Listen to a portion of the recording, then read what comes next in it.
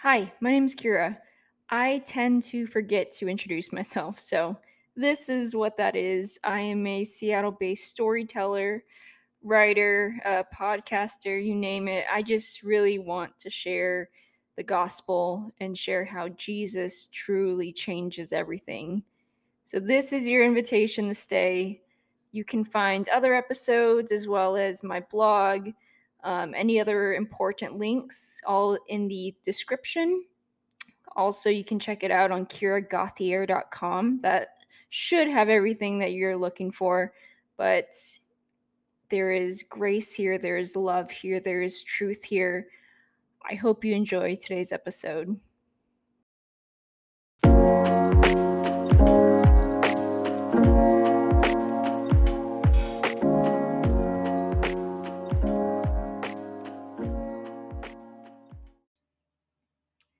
If you get angry, or the person you're talking to gets angry, you lose. Either way, you lose. I've read a handful of Christian apologetics books, and I may have just stumbled upon the best one. Gregory Koukl's book called Tactics. Fantastic book. Would highly recommend. If you're going to read something, read that book on it's great. It's really well written.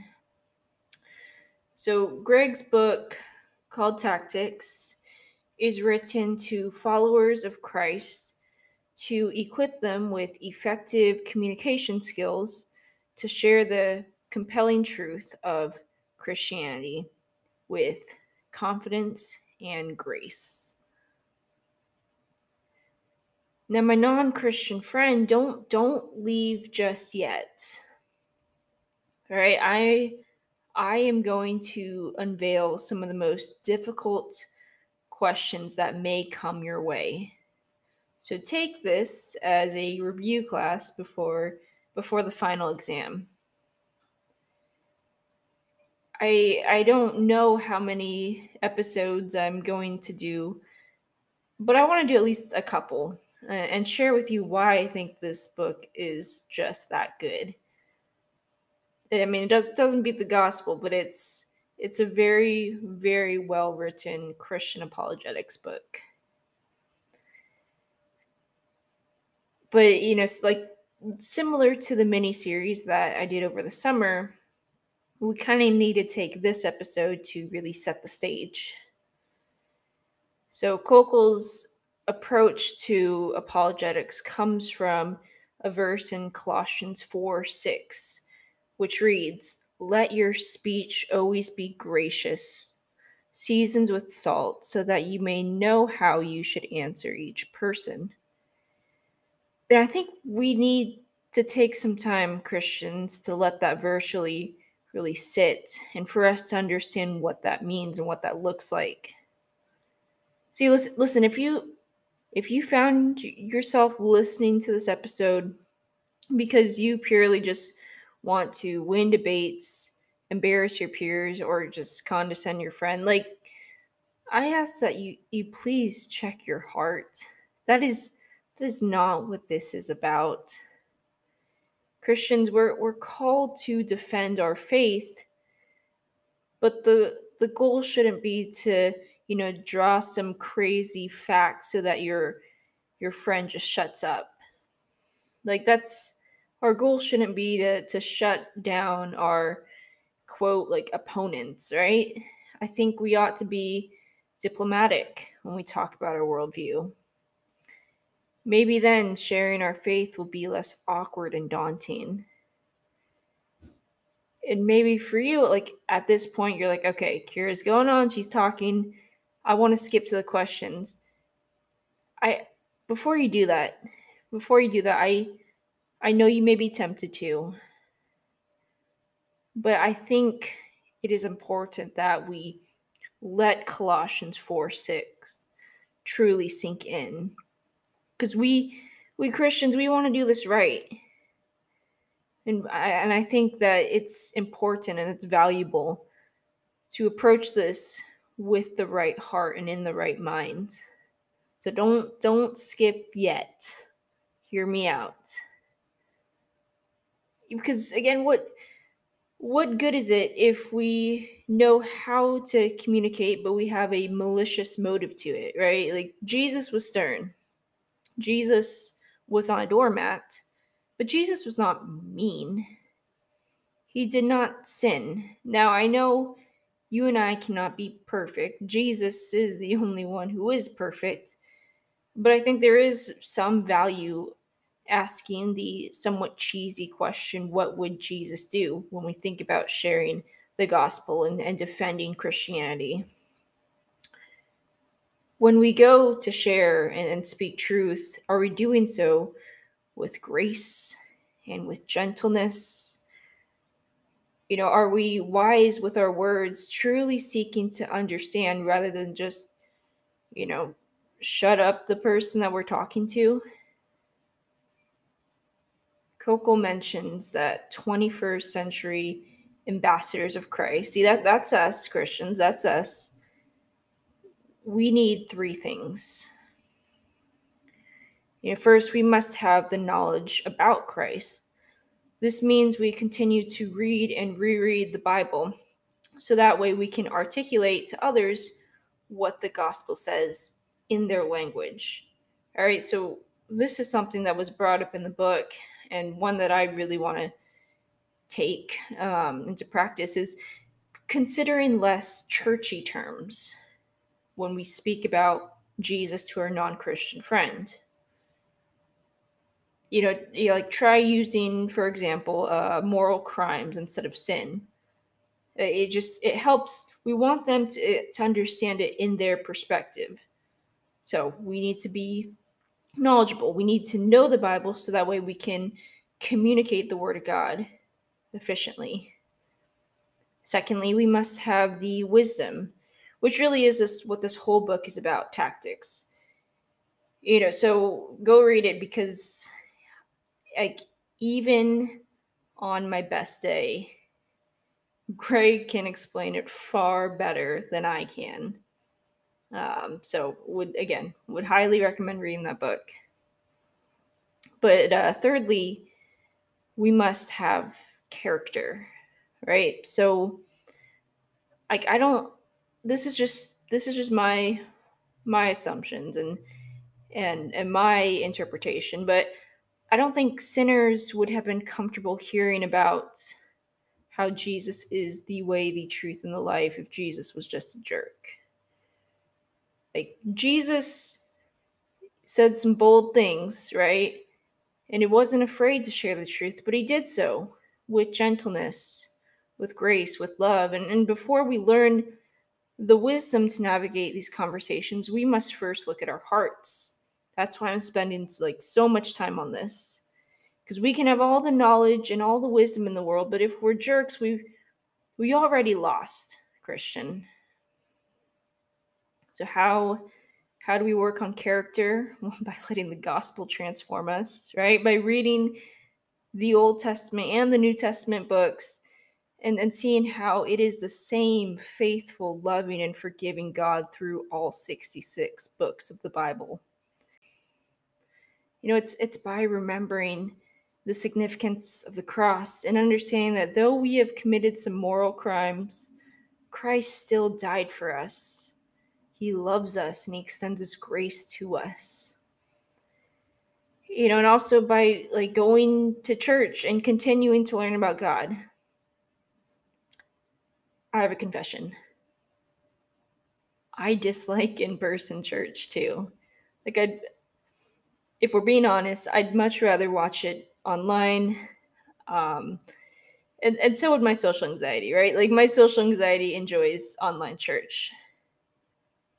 But with that said, I encourage you to go to church anyway, right? Get connected and see God work through its church staff and its church goers. We are called to be in community. Let the gospel transform you. All right, we work on our character by learning more about God's word, practicing biblical disciplines, and living in a way that honors Jesus, right? Because character matters. We can have all the wisdom and all of the knowledge, but if we don't have character, we already lost.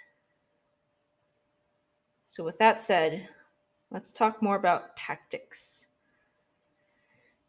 So this is the wisdom we need to initiate conversations effortlessly, present the truth clearly, effectively yet graciously expose faulty thinking, and communicate the truth about Christianity with confidence and grace.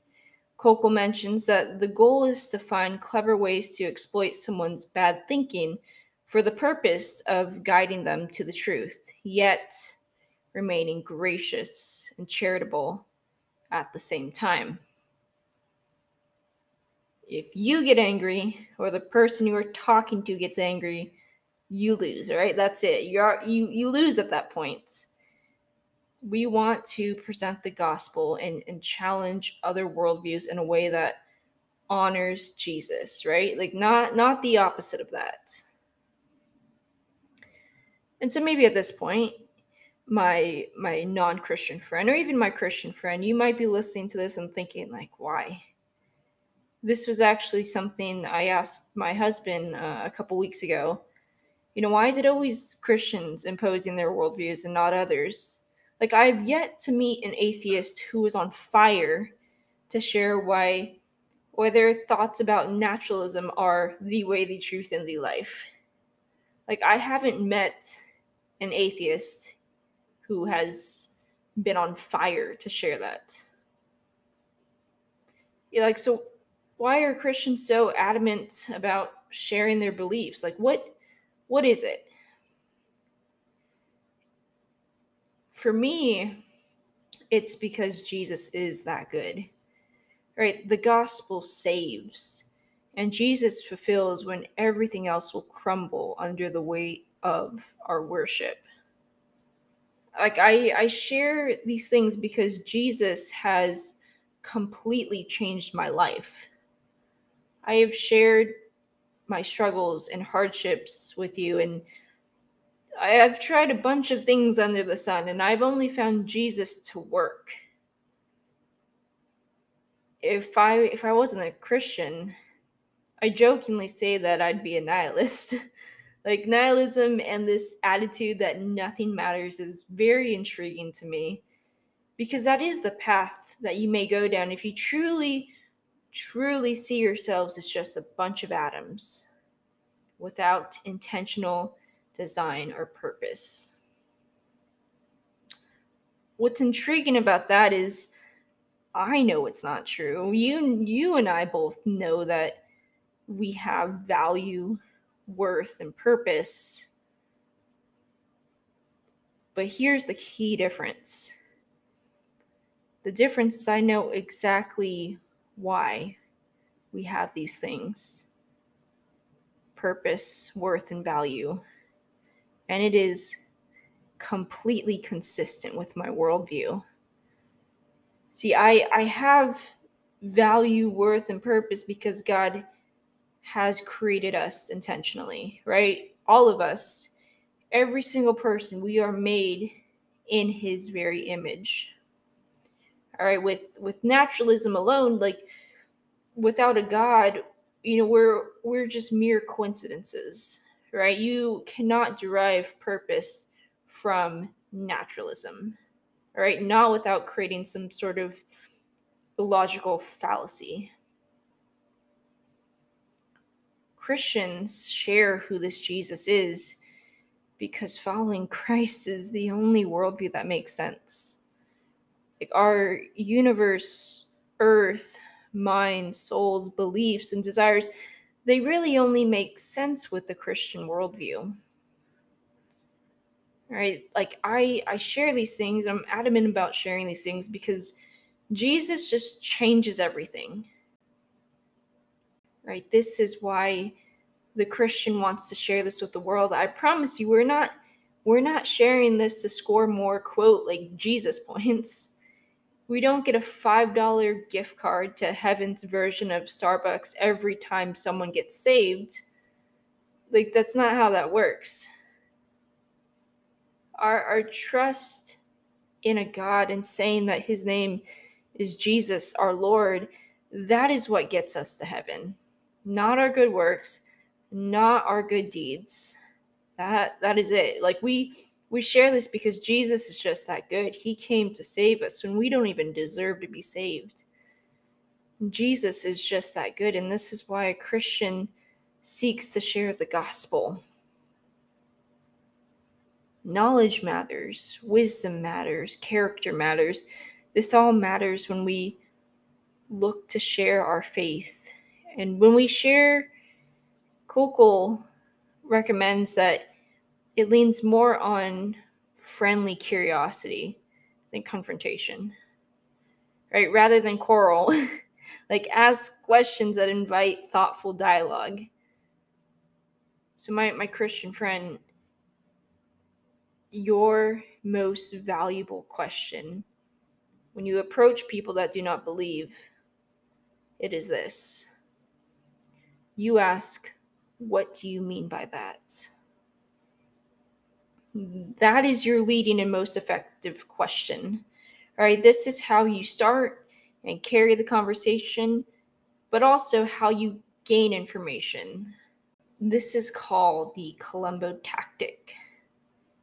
And he writes, the key to the Columbo tactic is to go on the offensive in an inoffensive way by using carefully selected questions to productively advance the conversation. Simply put, never make a statement, at least not at first, when a question will do the job.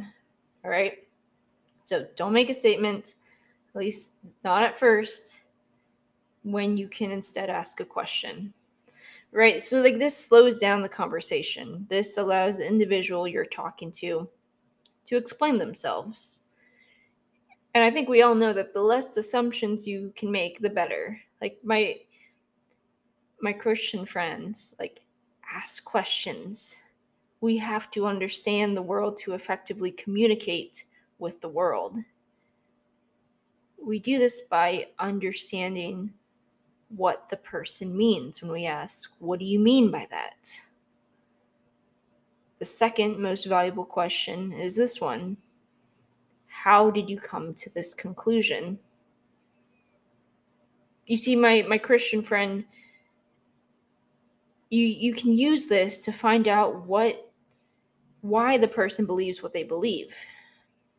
Because opinions are not proofs, right? And assertion without evidence is not useful. So you ask the question, how did you come to that conclusion? Right? Like, here's a couple examples of when you can use this. When someone says it's not rational to believe in God, there is no proof. You can ask, what do you mean by God? Because here's the thing, you ask this because, I don't know, they might be describing a God that you don't believe either. Right? We seek to understand. If someone says to you that Jesus did not die on the cross, you can ask, how did you come to that conclusion? Because who knows, maybe they've only heard about the swoon theory. They haven't heard what the Bible says about Jesus and how he died on the cross and was raised 3 days later. This is why we ask. When someone says, Christianity is basically the same as other religions, you ask, what do you mean by that? Have you studied other religions and have found a common theme? All right, we ask questions not to shut someone up, but to understand them. We ask these things so we can share truths about Christianity. I want to just read Colossians 4:6 with you, and then we can just end with some prayer. So the NLT version reads in this way: let your conversation be gracious and attractive so that you will have the right response for everyone. The two most important questions are, what do you mean by that? And how did you come to that conclusion? See, in order for us to share who this Jesus is and why Jesus is that good and why the Christian worldview is the only one that makes sense, we have to be able to effectively and graciously communicate with the world. And the only way to do that is by understanding the world and understanding why people think the way they do and how they come to these conclusions and what they mean when they say these things. We have to understand the world to be able to share the good news of Jesus. Dear God, I pray that we share the gospel in a way that honors you. I pray that we can be well equipped for the challenges and conversations that may come our way. God, I pray that we can gain the knowledge, wisdom, and character to approach these conversations with curiosity and not confrontation. I pray that we can have these conversations and be gentle, kind, loving, self-controlled, and have humility when we share why we have found Jesus to be the way, the truth, and the life as he proclaimed to be. God, I just pray over that in your name. Amen.